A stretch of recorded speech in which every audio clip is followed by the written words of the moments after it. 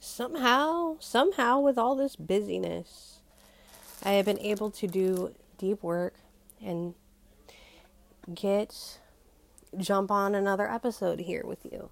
So thank you for being here. Let's get into this because this is some serious philosophy. And I know that there's a stereotype that the extroverts can't possibly be deep enough, or that we can't, people who are more extroverted cannot possibly have, especially those that are in communities or who are around a lot of people, cannot possibly have the time or the intelligence or the space to possibly do deep work. But that is a definite stereotype. Extroversion is extremely deep work, just in a different way than you're used to. So here we go. Let's get into this dishes and rule books.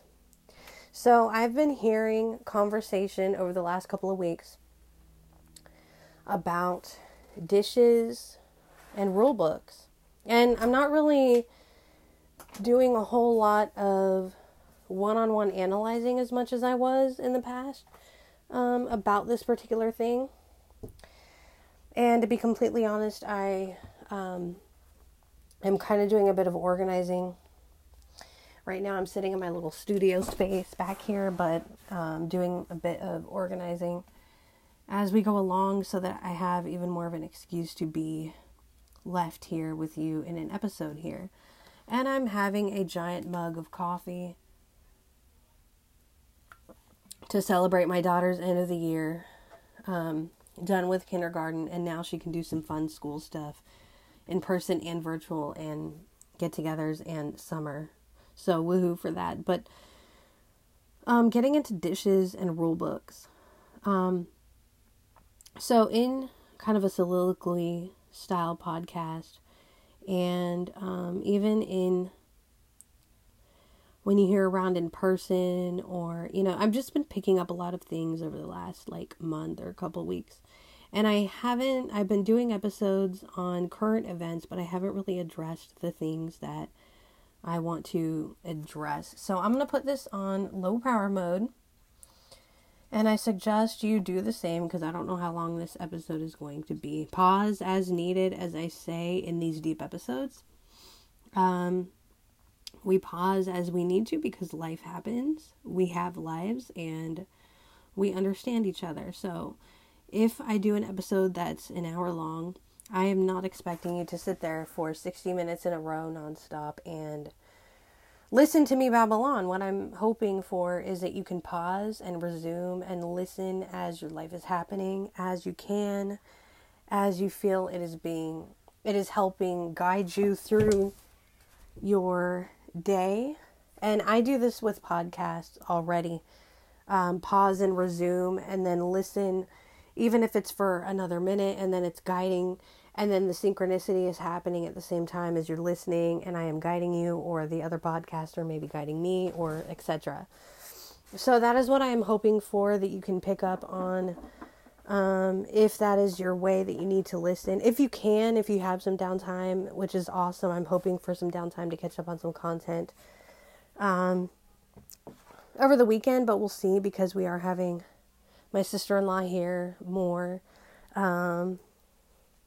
this weekend, so that'll be really nice, and we'll want to hang out with her and catch up with her, and we'll need to do that. So I'm hoping if I got up earlier in the morning or stayed up at night, caught up with some mom podcasts and some other things. I want to get to know my friends' podcasts. Hint, hint. Link, please, to your podcast. And all that kind of stuff over the weekend, as I am also doing Zoom meetings and just getting to know people. So again, if you have kind of a busy life, I do not expect you to sit here for 60 minutes in a row. If you're going to listen for the next 2 minutes and then pause, that's understandable. If it takes you a month to hear an hour episode, that's totally understandable. I've done that. I've been definitely, not even guilty of, but just done that. So in these deeper episodes, if you're new to my show, that is how we do things. We understand each other in this way, and we respect each other's time. And I'm hoping that you can understand that if I have multi-segmented episodes, pausing and resuming, it is because I need to find times to record each episode and pre-recording times and all that kind of stuff. So we respect each other. Good. Let's get into the philosophy. So dishes and obligation and rule books and obligations. So in the conversation, this is going to be very interesting how this is going to start, but in the conversations and thoughts that I hear expressed out loud, it is based on a kind of a rebellious streak, which it is very natural to go through rebellion as you're growing up and as you are, it doesn't matter what age you are, you're getting away from thinking the same way that your mother does, the same way that your father does, the same way that your grandparents think. And you're thinking in terms of deep work is more important than dishes, but your rule book says that I should do the dishes because you have an emotional attachment to my doing the dishes because, you know, now you're going to come home from work or you're going to do this or that and you have an attachment to my doing dishes. This is what I'm hearing. I don't really think of it this way at all. And in fact, I didn't realize how different I was when it came to philosophy in this way of thinking. And I'm not bashing this way of thinking because I too have had rebellious streaks in transitioning into adulthood. And even in organization and even in things like calendar blocking, I felt like it was too rigid. Now I understand it actually gives me more control, not the other person, over schedule and timing and choices. So earlier I was doing a podcast episode for you. It was a blog update and my calendar, my Google Calendar had let me know that my daughter's class was coming up in 10 minutes. And I was able to give myself a little breathing room between podcasting with you and class with my daughter and getting ready and transitioning and making sure I had a snack and eating my fruit. And so it gave me more control in doing that instead of trying to record with you, getting interrupted at the last minute, not finishing the recording in time, or having a shitty ending to a podcast episode. So Google Calendar, as a part of my you can call it a rule book if you feel like it's too rigid, as a part of my rule book, is helpful. And it's not to say that for those of you who have this rebellious streak, I don't think you necessarily think that your rule book is bad or that other people having a rule book is bad. What I think happens though is you're like, why do you emotionally attach to my doing the dishes? Well, that's what I want to get into. This philosophy here is the philosophy around share and what I like to call, and what I hear a lot of times call pitching in. And so this is the reason why your mother or your housemate or whoever is coming home from work and yelling at you and having this rigid rule book about, I've been working all day and we got a sink full of dishes and you need to do them. And you're like, why are you emotionally attached to me doing the dishes in your rule book when you could just do them? Or, well, there's a reason for this. It is because if you are in a situation where you don't have money or you don't manage money of your own, you don't have a dollar to your name in particular, or you don't have a certain amount of time in your life where you are doing something. And this is why I talk about control, or at least having some sort of experience in your life being important. Like when you're coming from a place of zero experience, $0 to your name, that lack of experience is fucking you over, because that housemate, that mother of yours, that grandfather who's bitching about you about taking the trash out in the morning after you got a free dinner. And this is a part of like blind adulting, so I think I'm going to add this to like the blind adulting miniseries.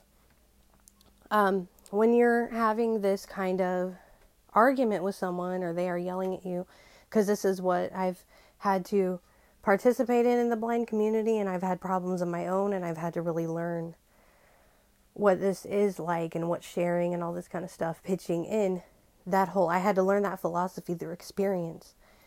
And so when they're sitting there coming home and yelling at you, they recognize you haven't done the dishes, you haven't done XYZ.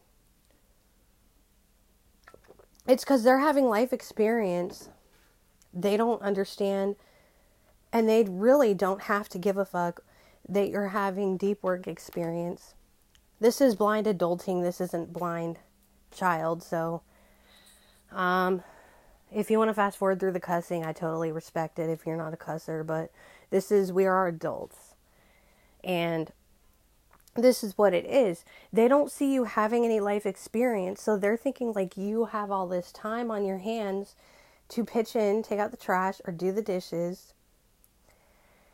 When, you're like doing this deep work and learning and knowledge, and your head is in books, and you're sitting there listening to podcasts all day, you're watching YouTube videos all day, you're reading all day, you're writing all day even, and it's contributing to your own desires, but you're not pitching in to the life experience when you're sharing a home with somebody. And I used to struggle with some of this as I was recovering from getting out of drinking and stuff. So I'm not immune to these experiences, and I'm not immune to having arguments even now, as I am not perfect. But I'm telling you why people have these rigid attachments and emotional rule books of what makes a good housemate. And so if you're going to get yelled at, they have their reasons. They've been working all day. They've been managing your money for you. They've been paying bills. They're having actual adult life experiences. And so they don't care that your world is, I'm learning this technique from a book, or this story or this book or this learning this structure is very important for my mental well-being. That's great. But what also is going to be good for your mental well-being and establish your, it's going to establish your leverage in a relationship, in a housemate relationship, is sacrifice and time that you're giving somebody. You have $0 in your name. Somebody's got their name on your checking account. Somebody's got their name in the house. Like, you're paying rent to somebody at their house, and it's their name on the house, not yours. You're paying them rent through, they take your money because you've allowed them to have access to your money without like getting taking proper teachings from getting your own money. And so they actually have that right to ask whatever it is that they want you to do, whether that's dishes, whether that's helping to box things that they get from work, whether that is sweeping the floor, licking the floor. They have that right to ask you because you're living in their house. Again, these are things I've had to learn, so I'm not speaking as like an old lady here. Like, I mean, you could call me an old lady. Maybe I am, but I'm speaking through wisdom here. And somebody might come home in tears that you didn't do the dishes because they've had an actual day of being an adult. They've had a bad day at work. They've had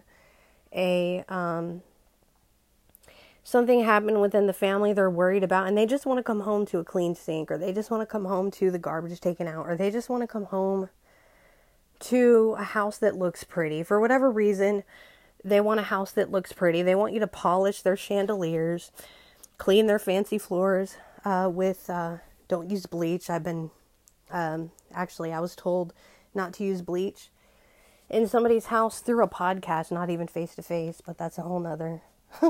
they want their fancy house to look nice. And you're living in that comfortable house. You're living in that comfortable environment, especially if the family is helping you out and they have a lot of money to help you out, and you're getting food, you're getting margaritas, you're getting all these things. And all they want you to do is pitch in. It's a philosophy. So it's not just this rigid rule book and people need to change and they need to meditate. Maybe they do need to meditate. But that's not up to us to decide what people need to do. And so these are things that I've had to tell my own self in the past when I was recovering from like a lot of mental health and just this learned helplessness and all this kind of stuff. And what it's going to do if you decide to do these things without having to be told or without having to overthink and criticize somebody else's rule book, which they have every right to write a rule book for you when you're living in their house or vacationing at their home or taking advantage of free dinners and all that, is they have the right to have a rule book, write a rule book, put that rule book in front of you. And you don't really, to criticize that, you're actually doing yourself a disservice because you're not establishing the proper leverage in a relationship that you need, in a family relationship that is going to allow them to trust you, allow them to actually learn from you. You want to teach people how to meditate or how to have peace or why they should read more, why they should be more into deeper work, why small talk sucks. I totally agree with all these things. But what's going to fuck you up as, somebody who is into mental health or somebody who has a passion as a blind person or an autistic person, or somebody who is really, really therapy based and has all the answers. Maybe you do, but like the other person is not going to give a shit or want to even bother to learn from you if you're not pitching in, if you're not establishing the proper way that they want to be helped by you. When you're living in their house, you're sharing the responsibility. You got out of maybe managing money, or you got out of worrying about transportation, or you got out of doing these different things for yourself because maybe you're like, I don't want to deal with it. I can't deal with it. Okay, fine. Maybe, we all are good at different things. There's nothing wrong with that. But if it's not the money that they want, it's going to be your time. Because they're managing your money, that's technically their money. If it's not the time that they're going to want from you, it's going to be money. Because you're living in their house and you got to pay rent, you got to pay bills. If it's not that sort of thing, it's going to be help with transportation. Just because you're blind, you can help somebody get an Uber ride because they may not feel comfortable on the phone. So you can help them get a ride even when you're blind, and just different things. And so I'm not saying this to be cynical or to be, because I actually think we're all interdependent. But what's ruining our interdependence is this lack of, not accountability necessarily, because I think we have a desire for accountability. Like, we want to say we're accountable. And it is, like, in a lot of cases, a lack of accountability. But the reason why we have the lack of accountability is because we think that we have to go to a center and learn all this independence in order for life to go the way that we think it should. And if we opt out of doing a center or being interested, we don't have to do it. And it's like, college and adult education for disabled and all these things are like in the same category. And it's not necessarily that you get to opt out of reality because you made a mistake and were not interested in the classes a long time ago. You don't get to opt out of reality because you decided to throw away your responsibilities. And so what I'm saying is that, like, something I had to learn is I used to find it very difficult to be like the therapist in the family. My family lives on this property with us. We kind of share a home, we share space. And I've always been very vocal about how helpful that is and how sighted people rely on each other a lot more than we like to admit, or that we like to understand as blind people or blind adults or whatever, because we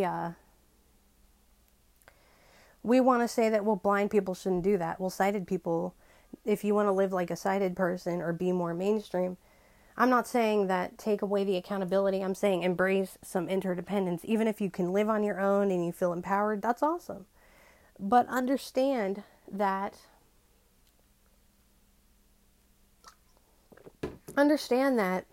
you're going to have to live in a town that is like all blind people, and you're going to have to live around their centers and their colleges and their schools, their adult education environments, in order to be completely blind-centric and have kind of a blind-centric life. And it's that reality that you can do if that's what you want to do. Go move to a town, or go get involved with your local blind center, and go do that if you want to be blind-centric, disabled-centric, autistic-centric, and that kind of thing. And then you'll have kind of that understanding of it. But the reality is, when you get out of those centers and you get out of that college, even if you're throwing that away, you still are expected to have obligation, whether that's friendships and contributing to that friendship in some way, pitching in for their streaming service with them if they're kind enough to let you on their streaming service, sharing in responsibility for the house when your family is letting you stay there, just all these different things. We don't want to talk about this stuff because it makes blind people look bad. It makes disabled people look, we're afraid of looking stupid. And I don't think that that is the case whatsoever. Because I think these issues need to be brought to the light, and we need to have these conversations, and I'd love to have conversations with people about this stuff, where they're able to put their view out there, even if it's a different view, because we all have different views. And we all have different views of how we want to live, and these views don't need to be forced on each other. What makes a successful disabled person? It needs to be what makes somebody able to have the freedoms that they have. What has somebody learned from being disabled? It's not so much about the success story and being amazing and climbing Mount Everest, and all that stuff is really inspiring and we can learn from that. But what are we actually learning from being disabled versus what is the stereotypical successful blind person, or what is a stereotypical successful disabled person of any kind? And so I really just wanted to make this episode. I didn't expect that it would go into blind adulting, but that will be the second, I believe the second episode in the series of blind adulting. Because this really has to do with, you have to have, and I'm learning this, you have to establish relationships, and it's more important for us to establish proper relationships than it is, because we have to embrace this interdependence. Even if you live on your own, you depend on the mailman to bring the mail and put it in your mailbox. If they put it in a neighbor's mailbox, you're going to miss out on your mail, so you're depending on the mailman to put mail in your mailbox, or the person who creates the drone in the future to fly the drone to your house and deliver through a drone, for instance. However it works for you, or however it's going to work for the future, making this future-proof here.